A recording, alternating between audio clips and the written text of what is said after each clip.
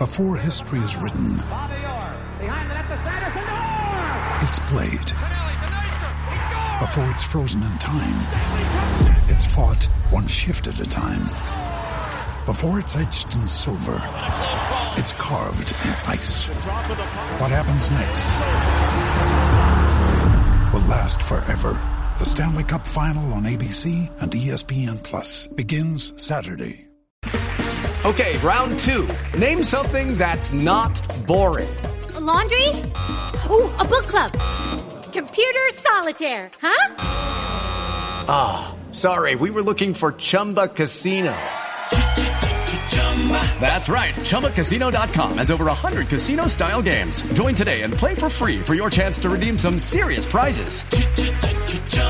ChumbaCasino.com. No purchase necessary. Void where prohibited by law. 18 plus. Terms and conditions apply. See website for details. Hello, it is Ryan, and we could all use an extra bright spot in our day, couldn't we? Just to make up for things like sitting in traffic, doing the dishes, counting your steps, you know, all the mundane stuff. That is why I'm such a big fan of Chumba Casino. Chumba Casino has all your favorite social casino-style games that you can play for free anytime, anywhere with daily bonuses. That should brighten your day a little. Actually, a lot. So sign up now at ChumbaCasino.com. That's ChumbaCasino.com. No purchase necessary. VGW Group. Void where prohibited by law. See terms and conditions. 18 plus. So hello and welcome to the second edition of the My Life in Rugby podcast.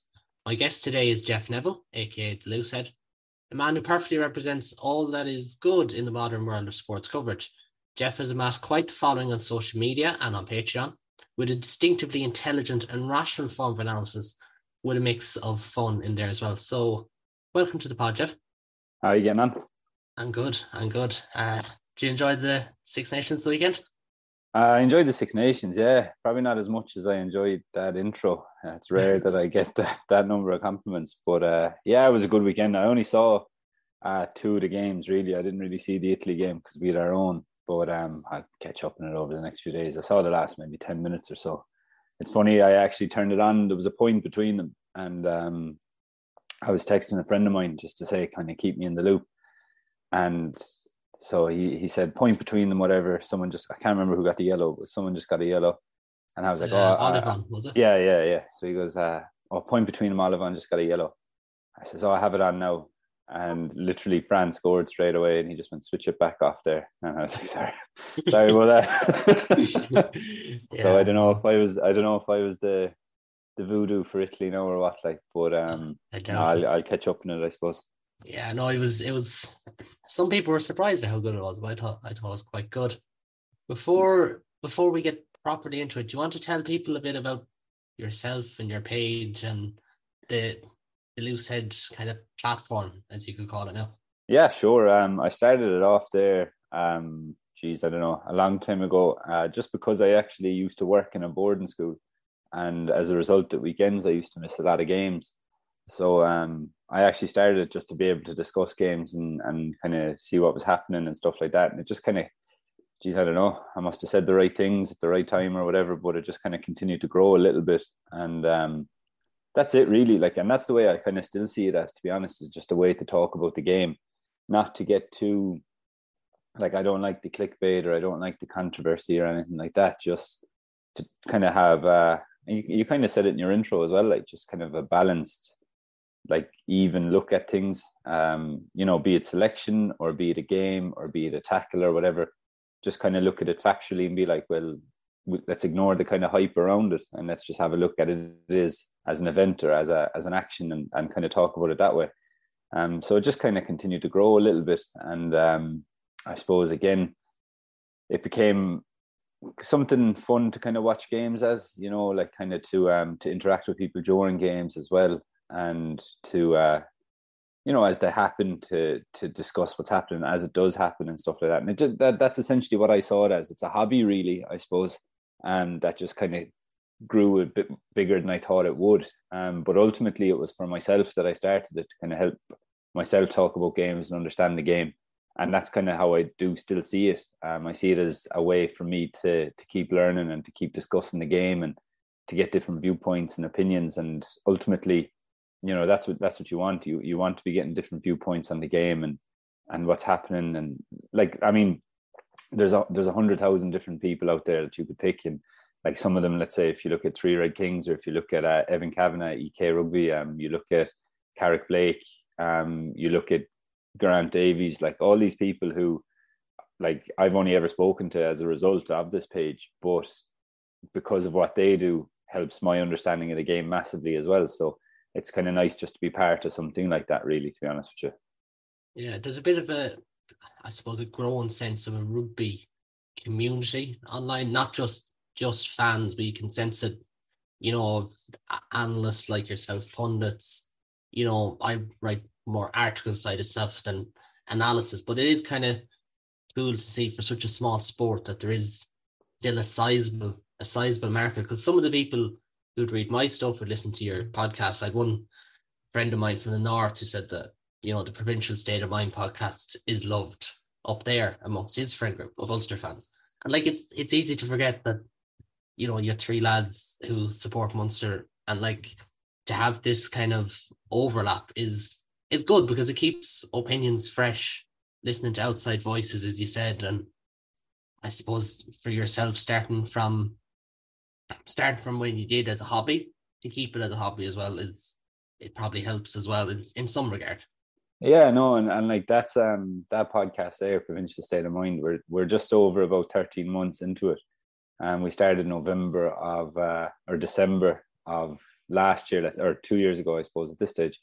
But again, that was one day myself and Owen Harrison, we were just sitting down kind of talking after doing another podcast, and we said it's a real shame that there was no, like, I know there was Under the Sticks at the time as well, but that kind of focused on every team in the Pro 14 or the URC or whatever it was at the time. And we kind of said it's a pity that there's no just one for the provinces that just focuses on all four. That's it, nothing outside it.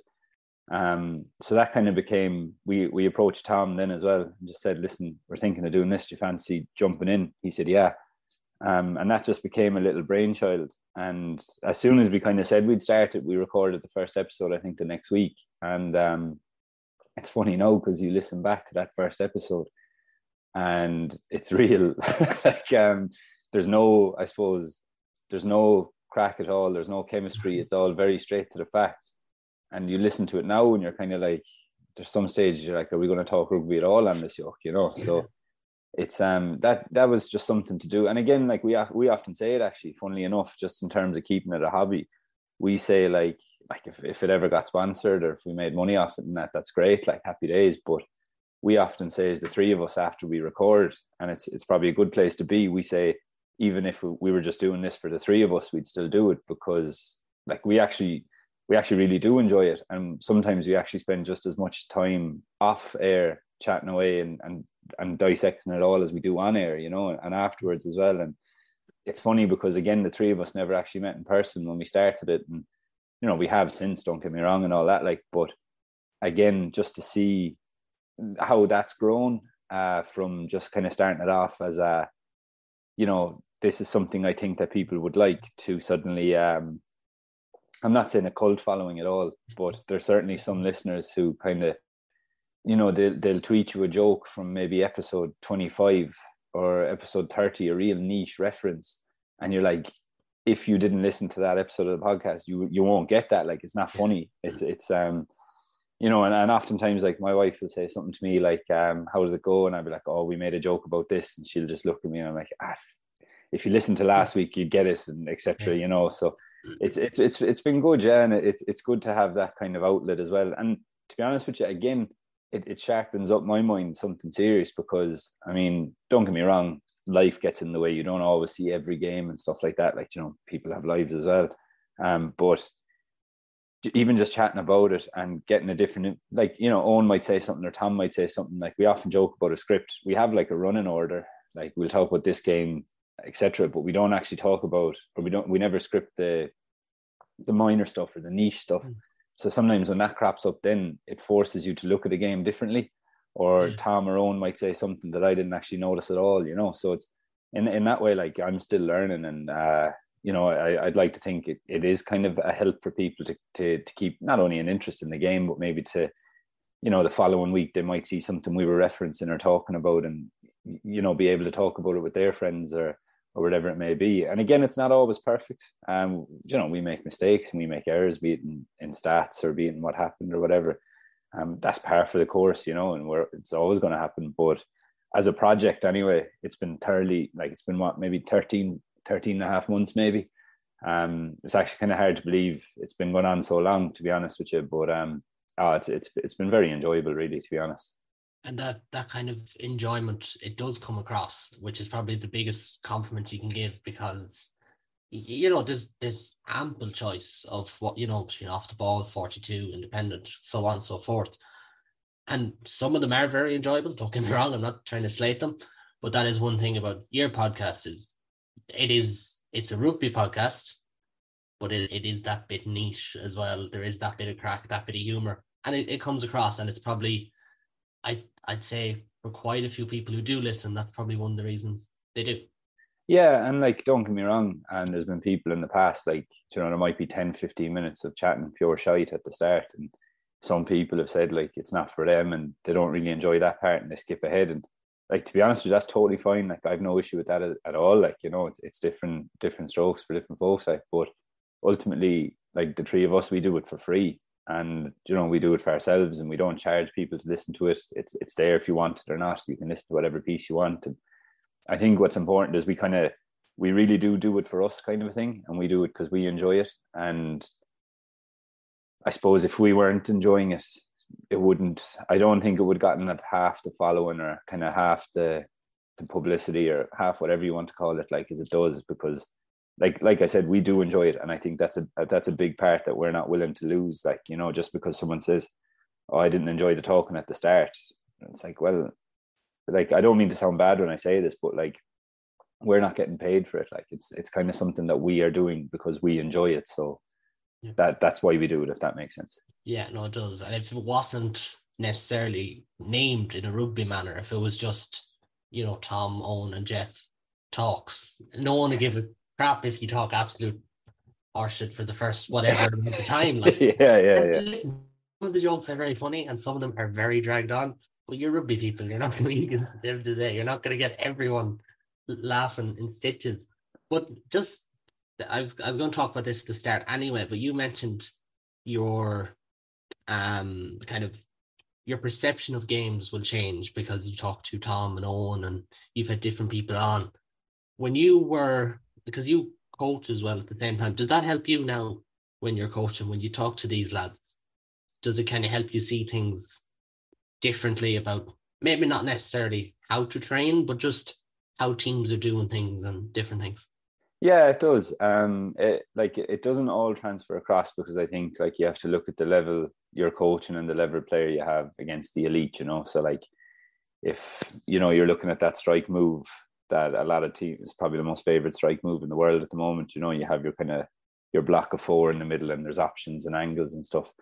If you have a brand new player new to the game and you're coaching them, you're not going to be asking them to pick the best pass off that, or you're not going to be kind of going into massive detail around the lineout and stuff. But there are certain segments, if you look at the lineout, there's one lineout we like to run now at our club level, and we actually I saw it in a Connacht game there about 2-3 years ago, and that's how it got its name. We just call it Connacht because that's where we saw it, and it's a very straightforward move, and it works really well at our level because of the defence opposite us. They kind of mirror what our runners do, so it makes it easy to exploit space. But again, when I first saw it, it was a case of I saw it, I said I like that.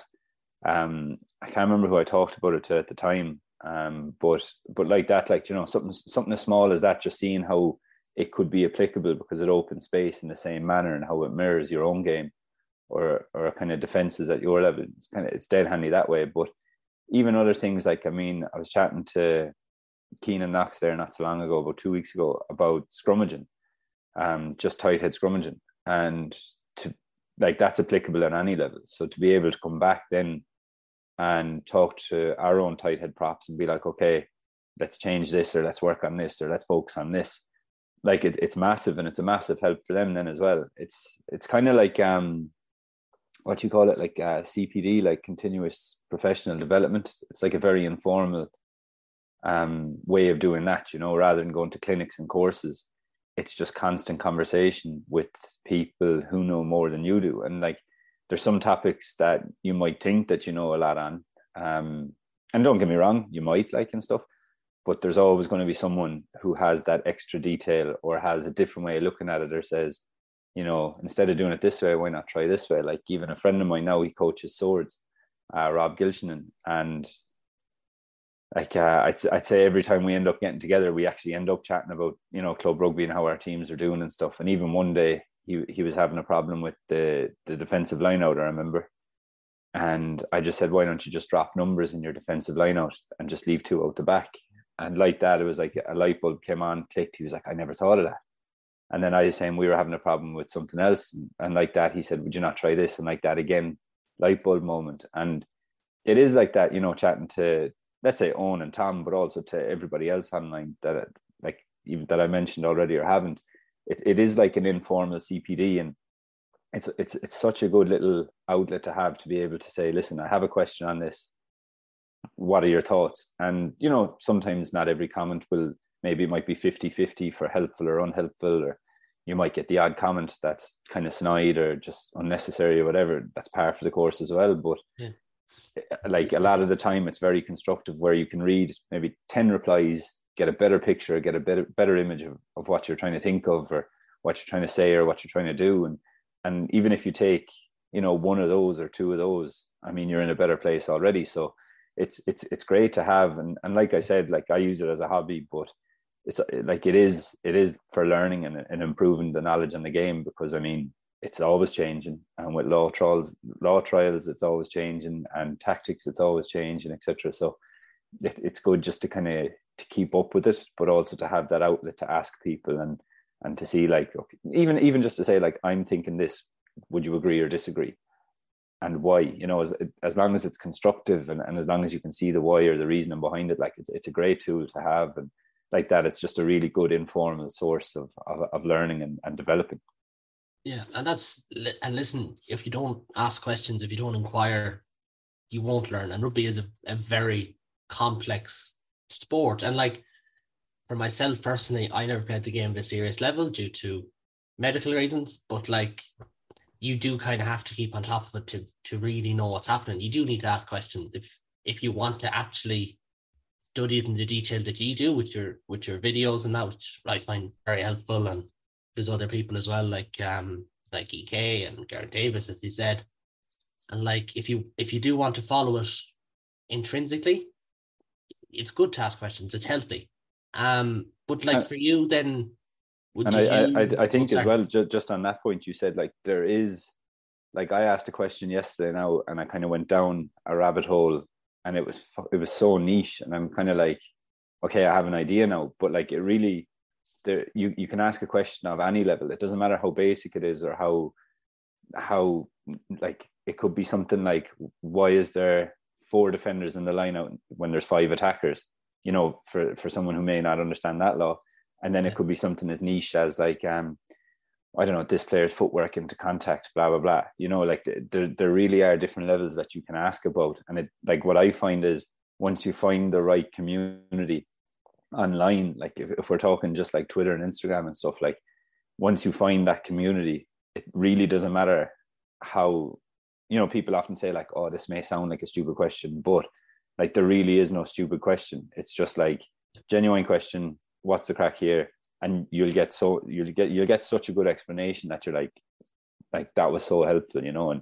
And like, everyone does it, and it's brilliant, like, you know. And it's so handy. And sometimes I like to put up a little law video on Instagram and be like, what's the law here, or is this okay, and whatever, and throw up a suggestion box. And I'll always try and get back to everybody and stuff like that. But, you know, it's always interesting to see, like, some people are spot on, some people might think it's something else or whatever when it's not, or whatever. But again, ultimately, it's just all about learning and being comfortable with being able to ask the questions, I think.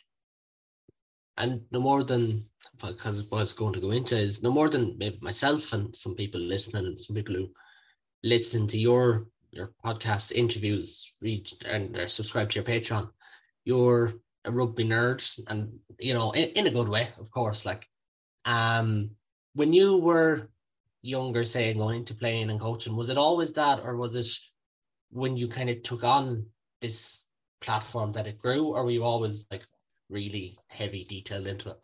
No, anyone who's listening who knows me from when I was younger, like, yeah, I played in school and stuff, but like I was shocking. Like I was not a great player at all. And then as I got older, I got better.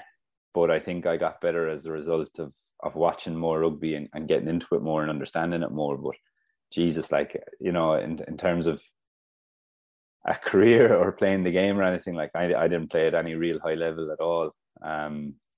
But I suppose as I got older, I got into it more and kind of wanted to find out a bit more detail about it, and I suppose stuff like that. But it's only when I kind of started coaching then that I've found kind of the devil's in the detail, and even little things like knowing the laws and stuff like that, and knowing where you stand in regard to certain things. Now, it doesn't always come to fruition because, you know, sometimes, you know, it depends on the level you're playing at, obviously, but sometimes, you know, in the lower levels, it can be a case of you might actually be right, but the referee thinks you're wrong, and that's just taking it on the chin, you know, and having a chat afterwards about it. Like, but it's just kind of about recognizing what you can, I don't want to say get away with, but certainly where you stand. But that's what I found when the coaching started, really.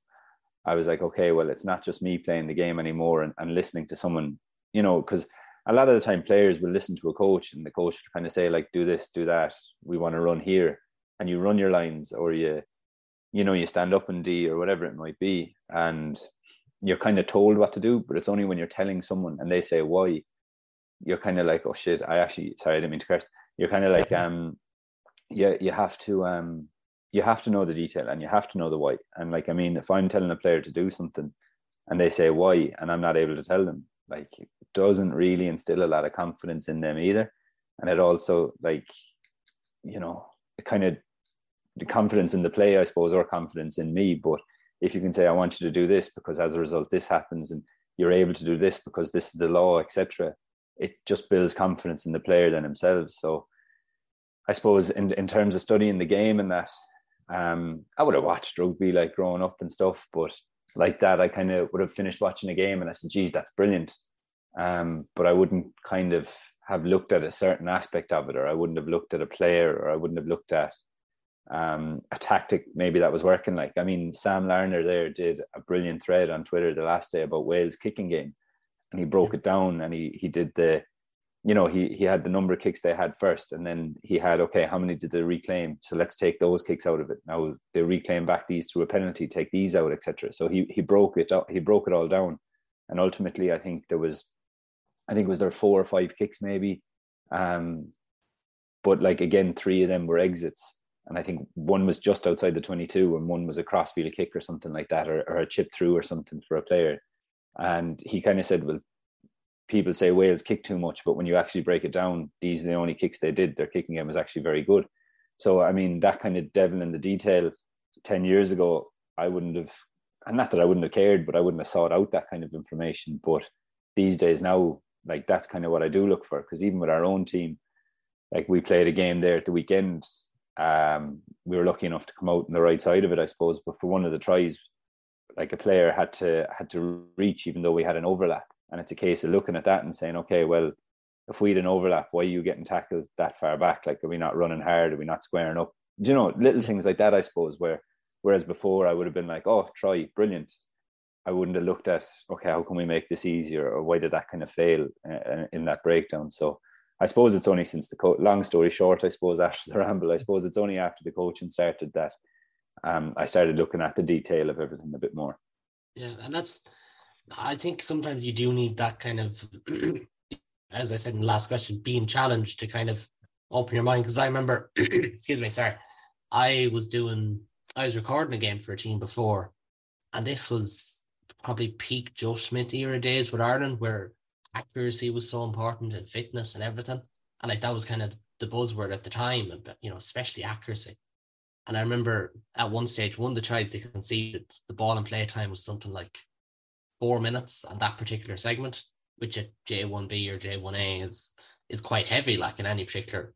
It's like, oh, well, that's probably why they scored it, do you know, because that's where the mistake came from. And sometimes you just need to not think outside the box, but like sometimes you just need to apply what else is there into coaching as well. And you have to take on help as well, which is another. And that's, I was kind of going to ask as well, like when you started with the page, it was a means for you, but to kind of help it grow or anything, was it more organic, or did you seek help and other people who were doing it at the time? Or No, to be honest, like there was no real like question of I want this to be bigger, so what do I do? Like I never saw it out for it to be as, I don't want to say as big as it is, because I don't deem it big or anything like that.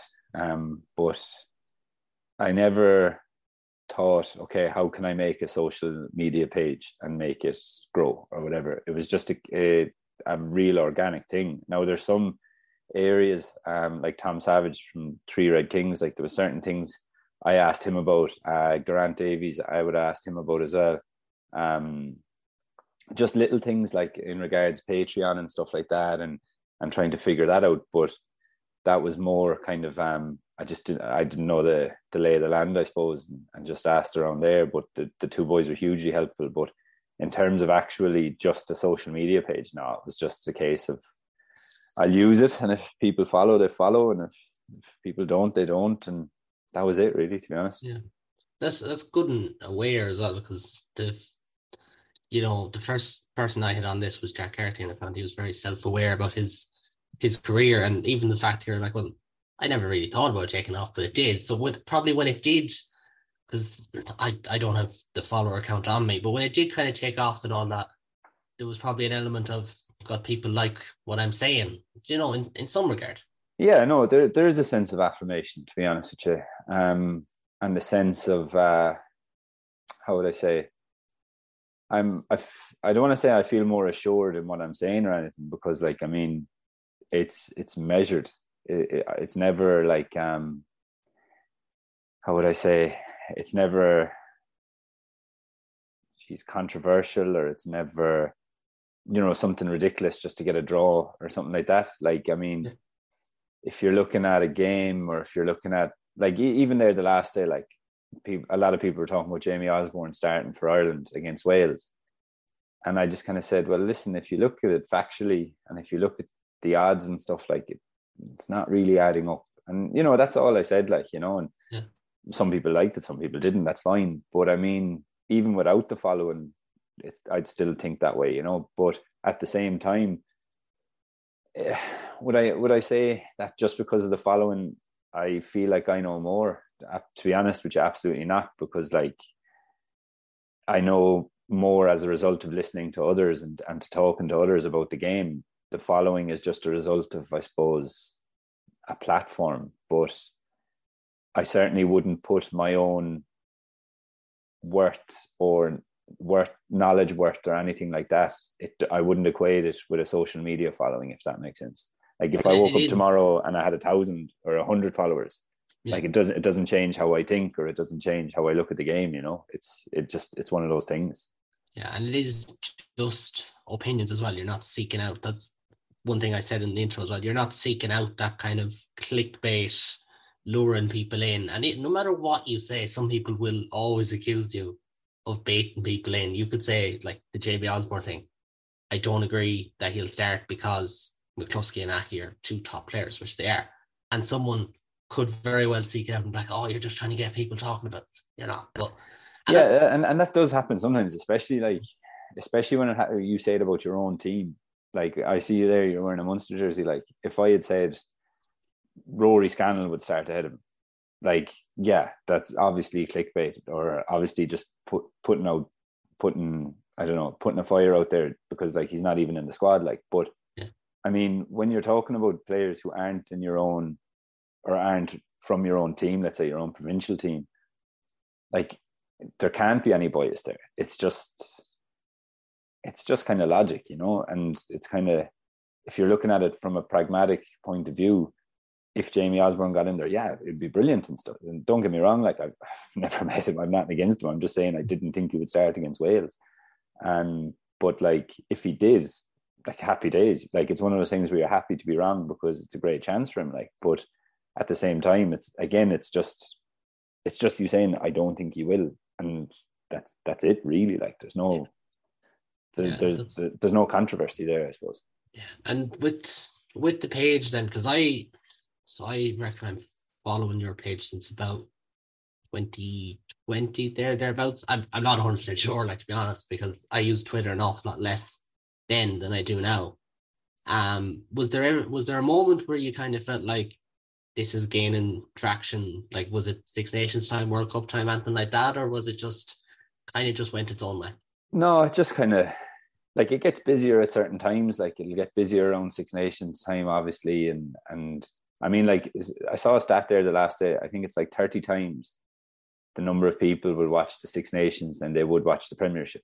So I mean, with that comes traction, you know. So yeah. I mean, it's a case of like that's just because you're maybe casual or, I suppose, bandwagon fan are on Twitter, but probably not following rugby articles or following rugby pages maybe. So suddenly when a big tournament comes around, like it does get busier. But in terms of any moment where it took off or anything, no, it was just literally just using it. And again, like I said, for my own reasons, like I started it to learn about the game and to talk about the game.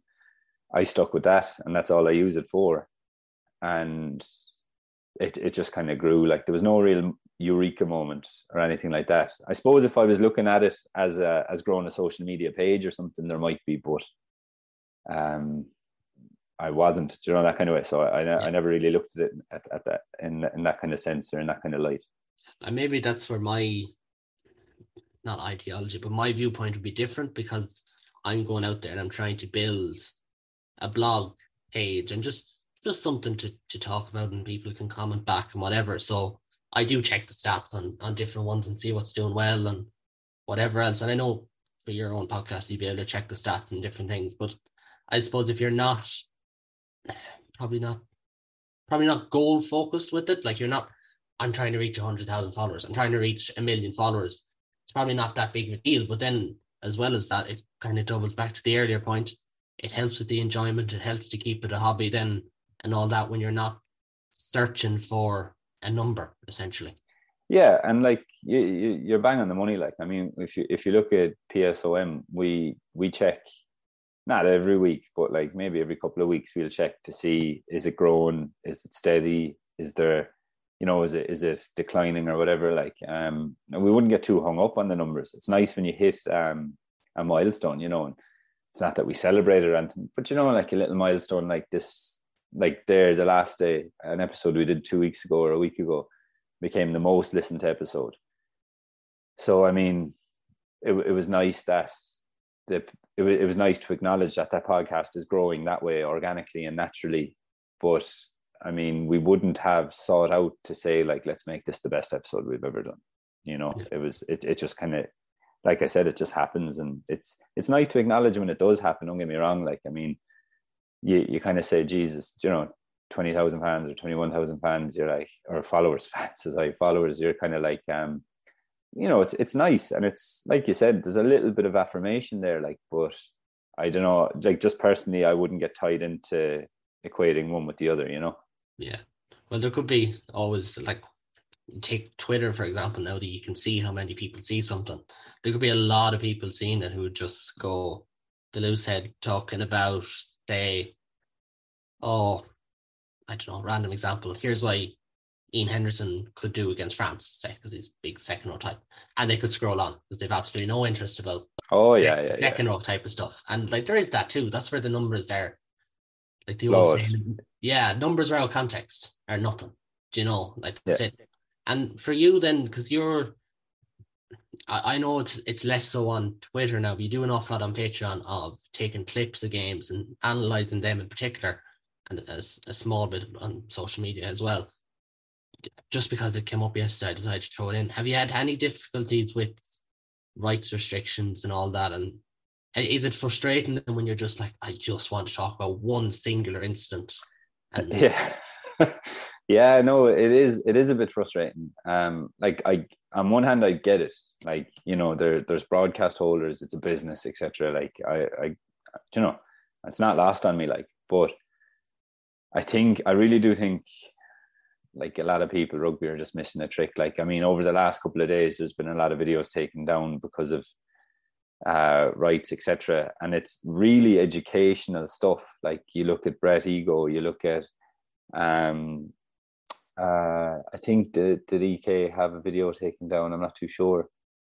Jared Wright had a video taken down, and it's real, like, educational stuff that helps you understand the game, and it breaks it down so well. And not only that, but, like, I mean, like, international rugby can be such a complex thing to follow because of tactics, etc.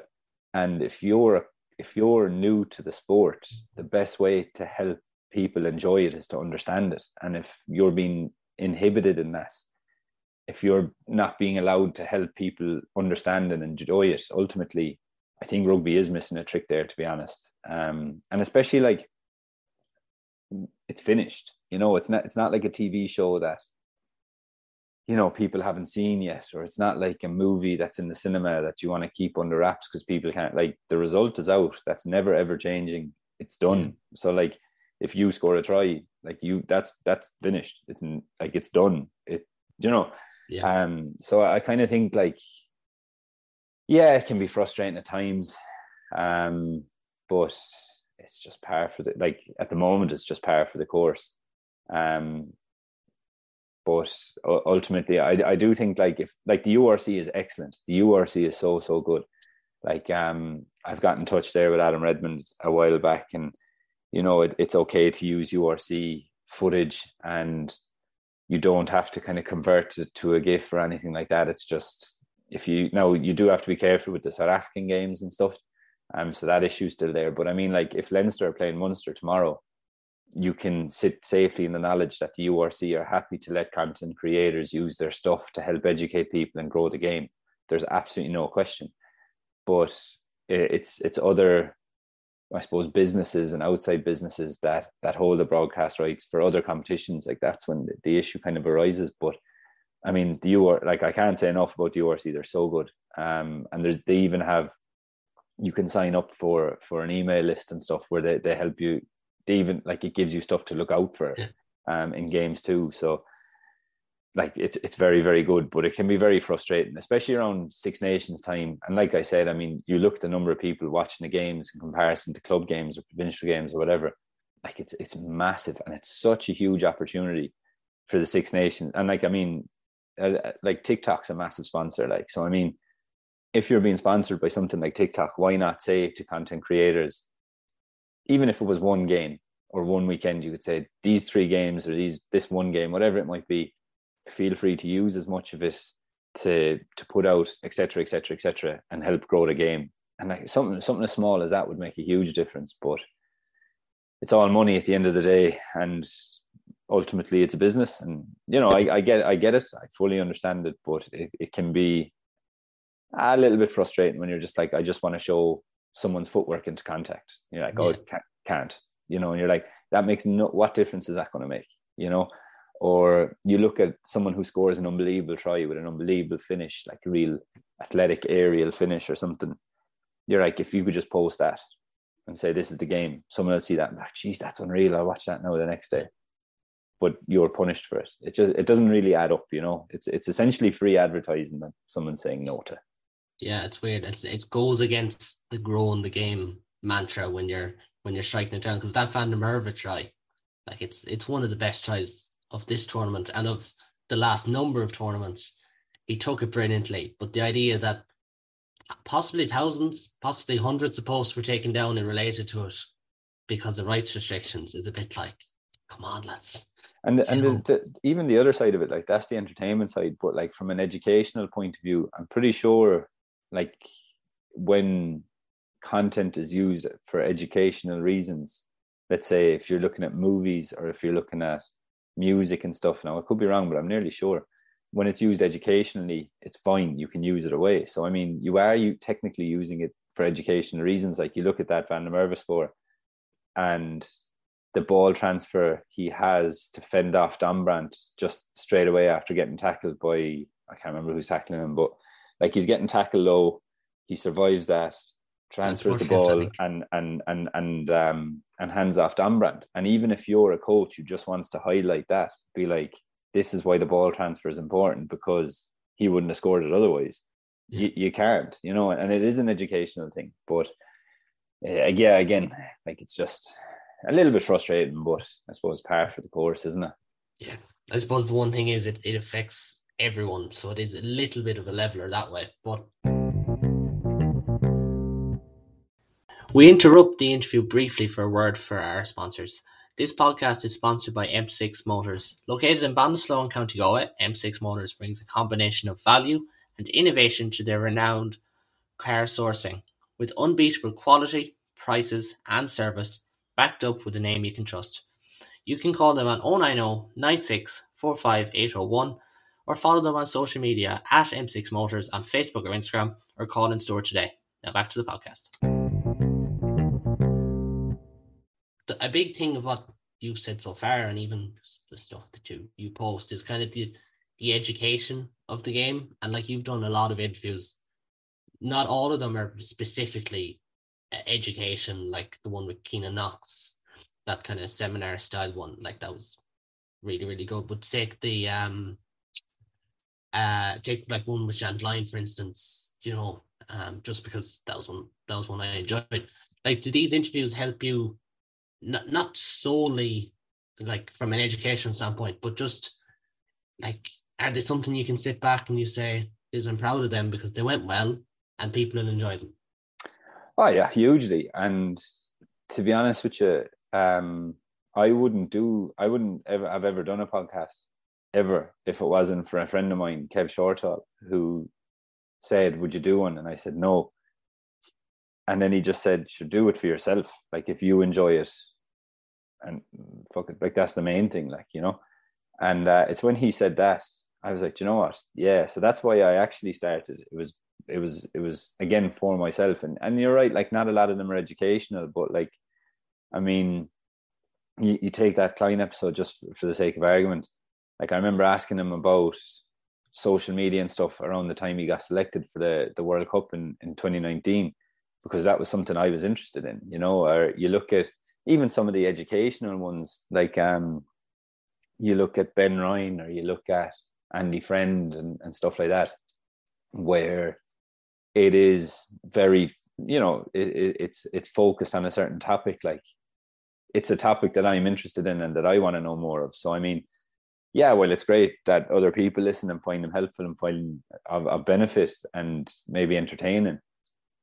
It's ultimately, like, if I didn't enjoy it, I wouldn't do it, because I mean, what's the point? Like, so it's like I said, it's for my own learning a lot of the time, how to deal with players, or how to deal with a situation, or be it on field or off field, or even just wanting to know more about the mindset required to play or whatever. Like, it was for me that I did it, kind of a thing. And like that, it was like, I remember that there's a lot of interviews that after I finished, my wife would often say, like, did you enjoy it? And I said, oh geez, yeah, I really enjoy that chat now. Like, and again, like, a very privileged position to be able to do it and to chat to these people. Like, but ultimately it's so I learn or I enjoy it. And again, if other people do, that's a massive bonus, don't get me wrong. But I mean, I do it for my own learning and education and enjoyment. But like, they don't all go to plan, don't get me wrong. Like, there's been one or two where afterwards you're kind of like, it's not really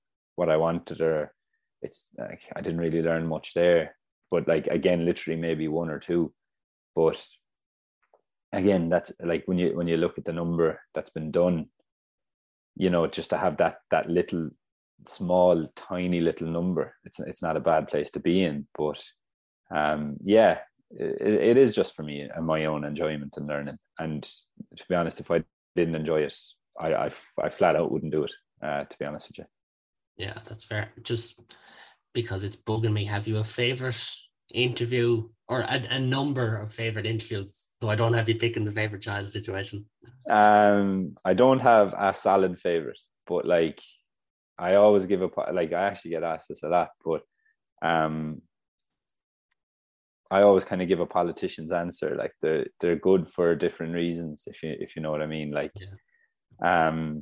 like if you're chatting to Pat Lam, like I suppose just chatting about, we chatted just about pillars, like and love being a big one, and you kind of left that with a real sense of, I'm going to love people, like I'm going to love my team, love is the way.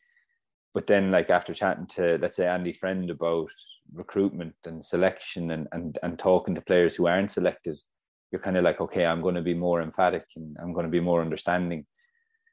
Chatting to Ben Ryan, and he talks about different sports and learning from different sports. You're like, oh, I'm going to go watch basketball right now.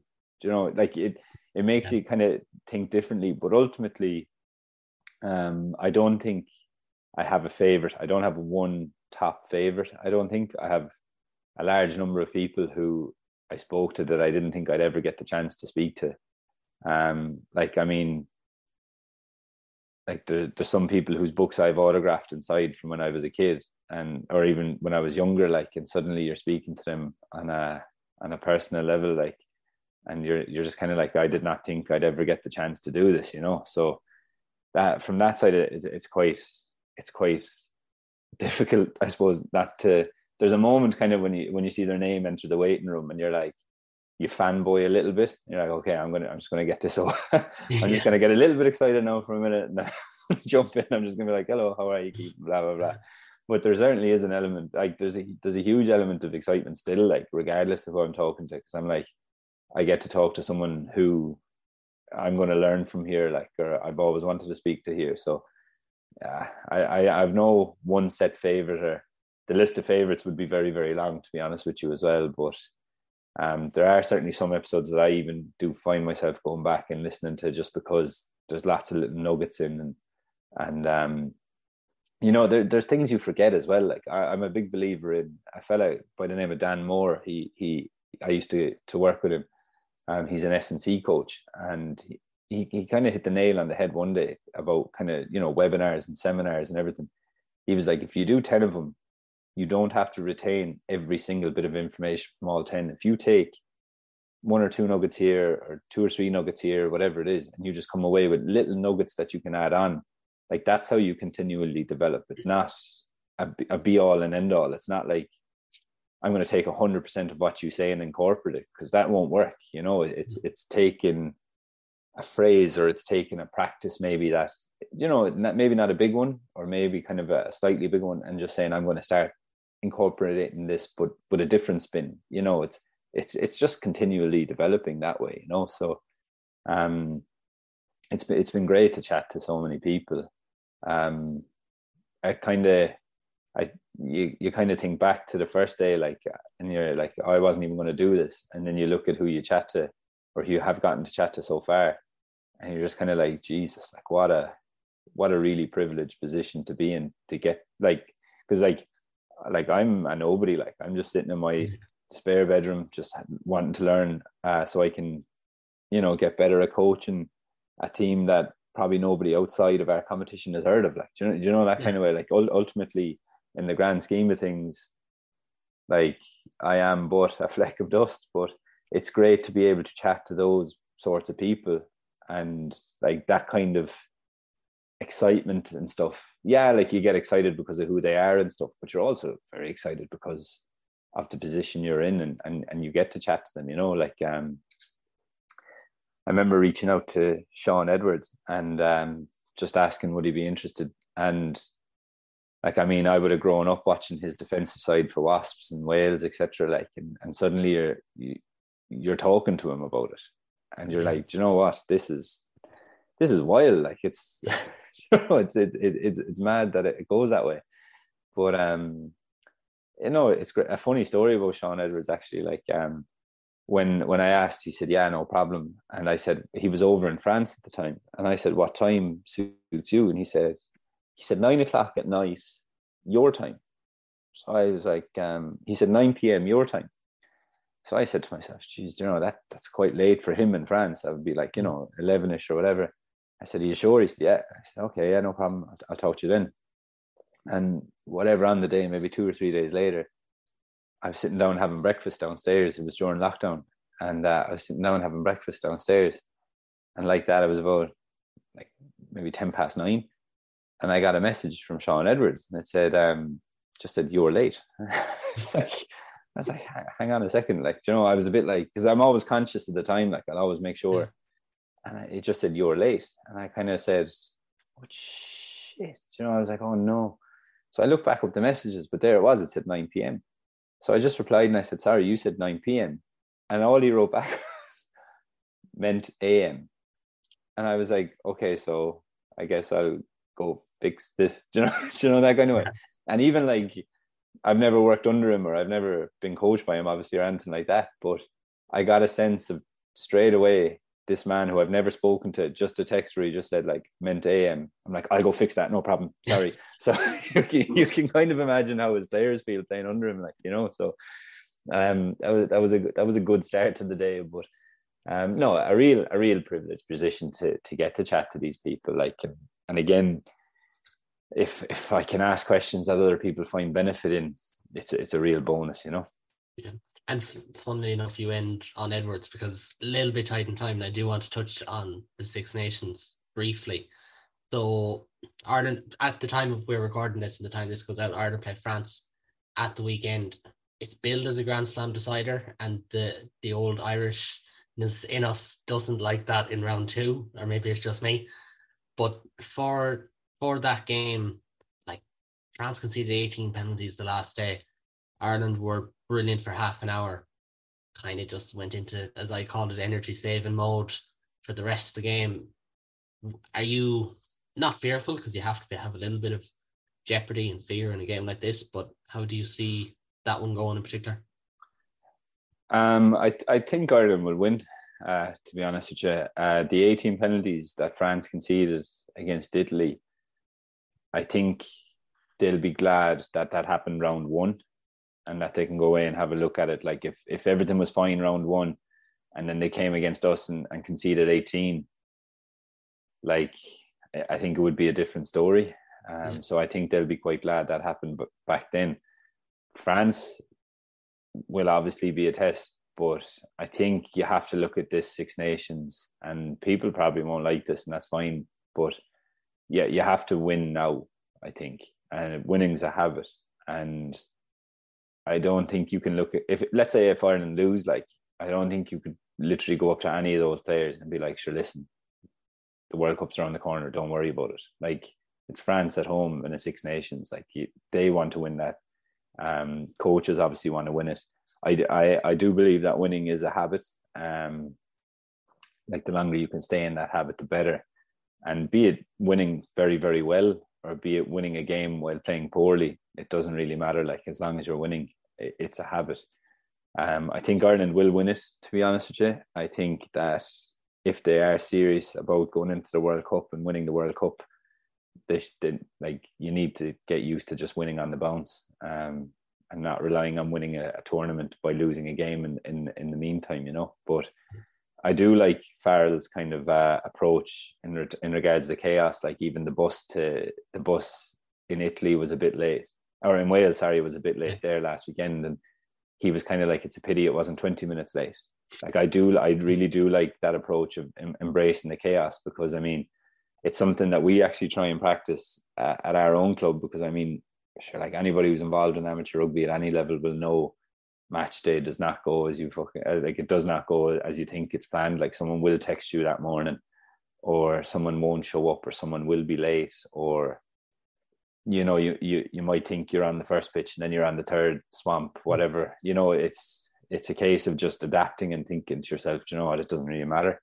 Like, all you can kind of control is yourself. So I really do like that kind of approach that Farrell is bringing. And again, you think back to, was it Scotland? I think Ireland played under Schmidt, and they were late getting to the stadium. Yeah. Was it? Yeah, and they were late getting to the stadium, and it was this big. Oh Jesus, we were, I don't know how late or whatever it was. Like, where I think Andy Farrell would be like, well, we're still at the stadium. You're the same player you were when we left the hotel.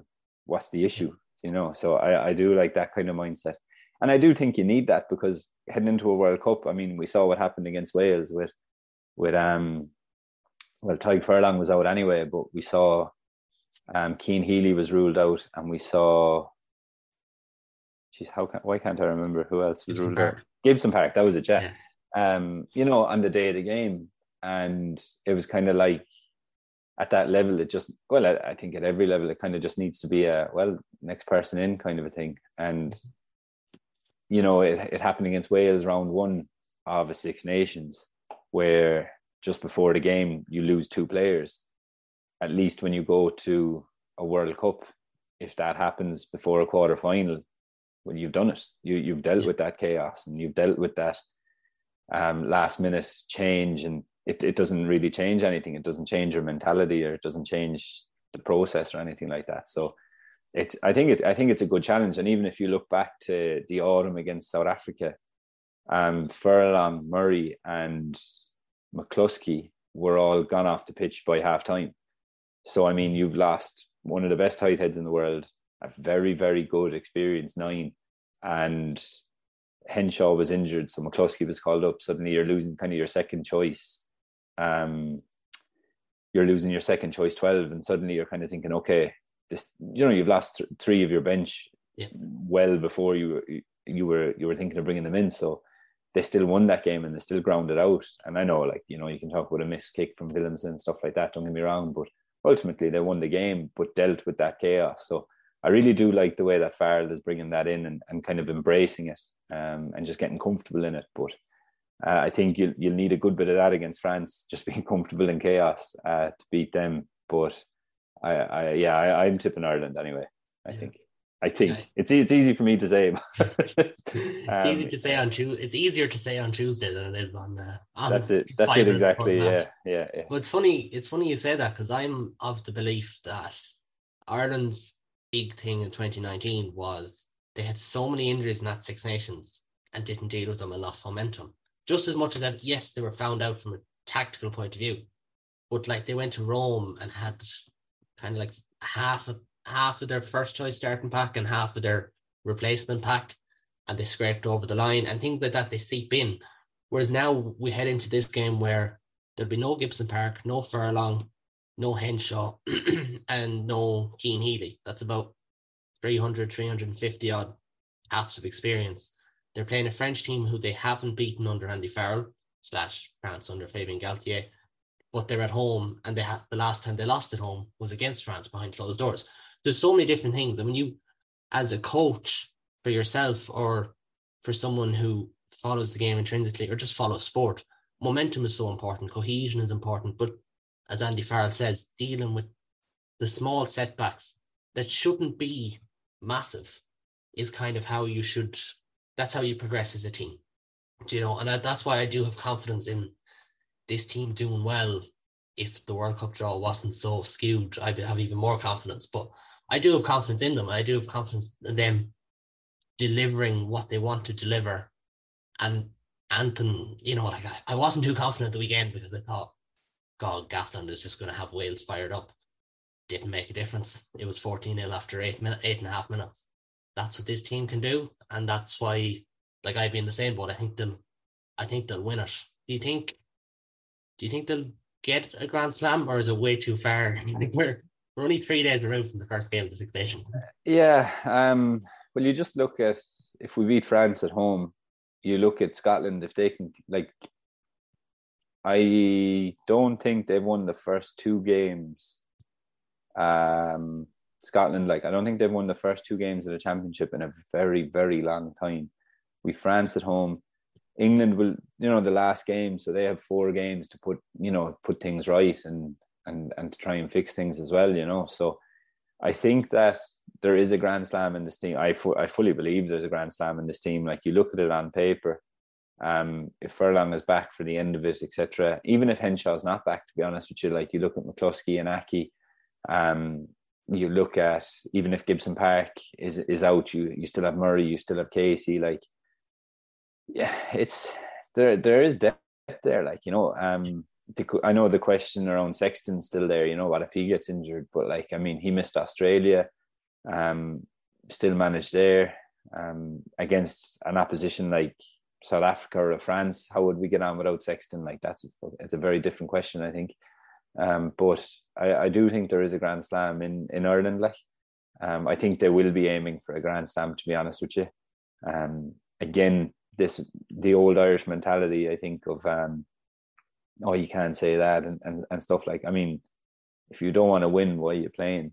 That's kind of the way I'd look at it. But it's it'll be interesting to watch. It's fallen well for Ireland. I wouldn't mind if that England game wasn't last. I wouldn't mind playing them after losing to Scotland maybe or something. But it'll be interesting. It'll be interesting to see how Scotland keep up as well. Like, I know we've Scotland away as well, and we've Italy away on February 25th. But that Scotland away game now, you know, they'll be buoyed after winning in Twickenham. Can they keep up that momentum and stuff? See that as a home game that they can target as well. But ultimately, if you want to win a World Cup, like, you have to beat the best to be the best. And this is a really, really good chance to kind of dress rehearsal that and just say it doesn't matter where we go or who we're against, if we're home or away, or who's slotting in at 3 or who's slotting in at 9. Like, we're going to win this, you know. So I do think there is a Grand Slam in Ireland, yeah. Yeah, and funnily enough, I would have said beforehand that I remember saying, like, it is not necessarily about we have to win a title, simply because at the end of the day, like, you know, Ireland went to Paris last year, played very well for 60 minutes, but Antoine Dupont does what he does for 20 minutes, and it's the deciding of the game, and that, you know, that start to the match. And that was kind of my opinion. But then I listened to an interview with Will Greenwood, and he kind of said the time for Ireland to win is this year. The time for France to win was last year, because the Six Nations home advantage is so important. Like, the last weekend was the first time we 3 away wins on the opening weekend. It's not something that happens every tournament that we have all away wins. And now looking at it, I'm like, yeah, maybe that's all it is. Maybe just having France at home, having England at home, getting over the Welsh game, maybe that'll be enough. And you know what? If they lost the quarterfinal by a point after winning the Grand Slam, don't really care. They've won a Grand Slam. Do you know, like, you have to celebrate that too. You do. Like, and people who say, like, they're willing to sacrifice a Grand Slam or they're willing to sacrifice the Six Nations World Cup, like, I firmly disagree. Like, I mean, you look at the money that the senior men's game brings to rugby in Ireland, like, and I think it's something like 80% or something of it comes from the men's senior side.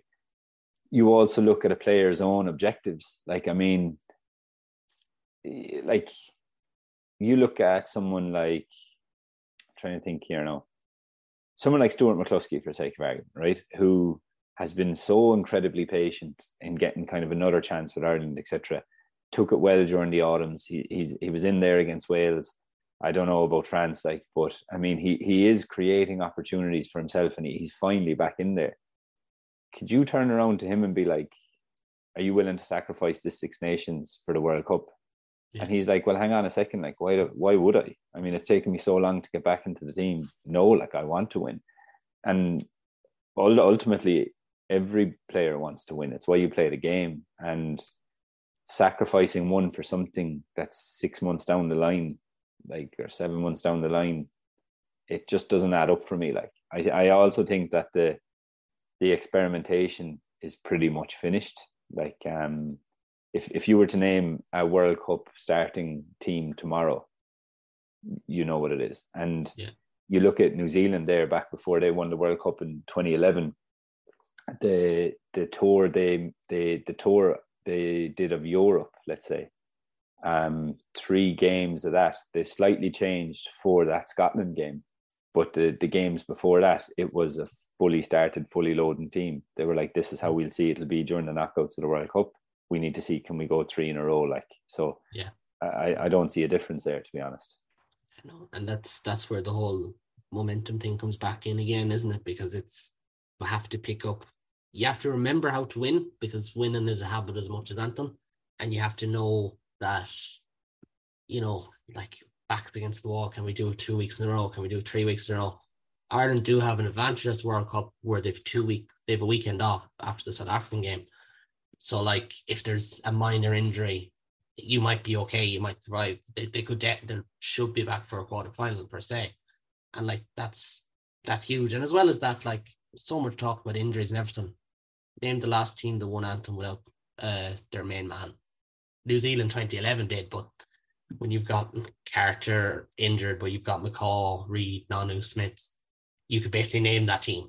Like, I was only 10 years of age, I could still name that team. Yeah. That was a phenomenal team. It doesn't happen very often either. So, like... And when you think about it, like, if you look at New Zealand in 2011, they won that game with their 4th choice 10. Yeah. So, like, I mean, you lose Dan Carter. Yeah, obviously that's massive. They lost Cruden. They lost... Slade. Yeah, Slade. And then suddenly in comes Beaver from the Wild and kicks to win it, like, you know. So yeah. I mean, if you want to win a World Cup, I mean, that's a hell of a way to do it, and that's a hell of a way. Like, I mean, if you think of the Ireland psyche at the moment, like, I'm talking fans, like, and in the quarterfinal we lost Sexton, and let's say between the semi-final or between the quarterfinal, semi-final, final, we lost Crowley and Jack Byrne, and suddenly you have, or not Jack Byrne, sorry, you lose Ross Byrne, and then suddenly, you know, Jack Harty or Harry Byrne or something just gets pulled in and say you're now playing in a World Cup final. I mean, I can't imagine the Irish psyche would be too, how would you say, positive. Yeah. But I mean, ultimately it's about it, like we said already, and we touched on it already, it's about a team. It's about that 23 or that 30 odd groups just saying it really doesn't matter who gets injured, whoever slots in, we're still getting it done, because it's a habit and we know how to do it. So it doesn't really matter, you know, if he gets injured, you don't even have time to feel for them. You're just kind of like, well, they're gone now, they can't help, so next in, and it's next job, you know. It's pretty cutthroat, but like, it needs to be, really. Yeah, and actually, come to think of it, you look back at that. So Ireland's 3 defeats last year, Joey Carberry started in Paris. Not blaming Joey Carberry. I love Joey Carberry. I think he's a great player. He started in Paris, did a fine job. Ireland fought just short. Sexton goes off injured in Eden Park, which, to be fair, is a tough place to go win in anyway. And Carberry does well, but Ireland just outclassed for like half an hour. And then, they only lost twice. But then the Australia game, Johnny Sexton misses at the very last minute. And Ireland say, right, we're going to change our game a bit. We're going to play more off 9. We're going to have McCluskey took on an awful lot of ball that evening in the first half. We'll play Crowley into it. So maybe if it does happen in a quarterfinal, they have that plan up the sleeves. You don't know, but if Andy Farrell embraces chaos like as much as he says he does, then you have to take him at his value. Maybe he does have that plan that, okay, Sexton goes down, we go to this game plan. Gibson Park goes down, we do this. You know, Furlong goes down, Vinny Beelam's still a top tight head. He's very underrated. I call him the best scrum in the URC. So maybe the plan is there, and maybe you just have to trust them without digging deep on like 2015, where they lost 5 players between the French game and the Argentina game. And that's just too much, really, at the end of the day. And I think as well, like you said it about the France game, you know, what happened in the past, like, it's done. Yeah. You can't change it. Like, it has absolutely no bearing on today.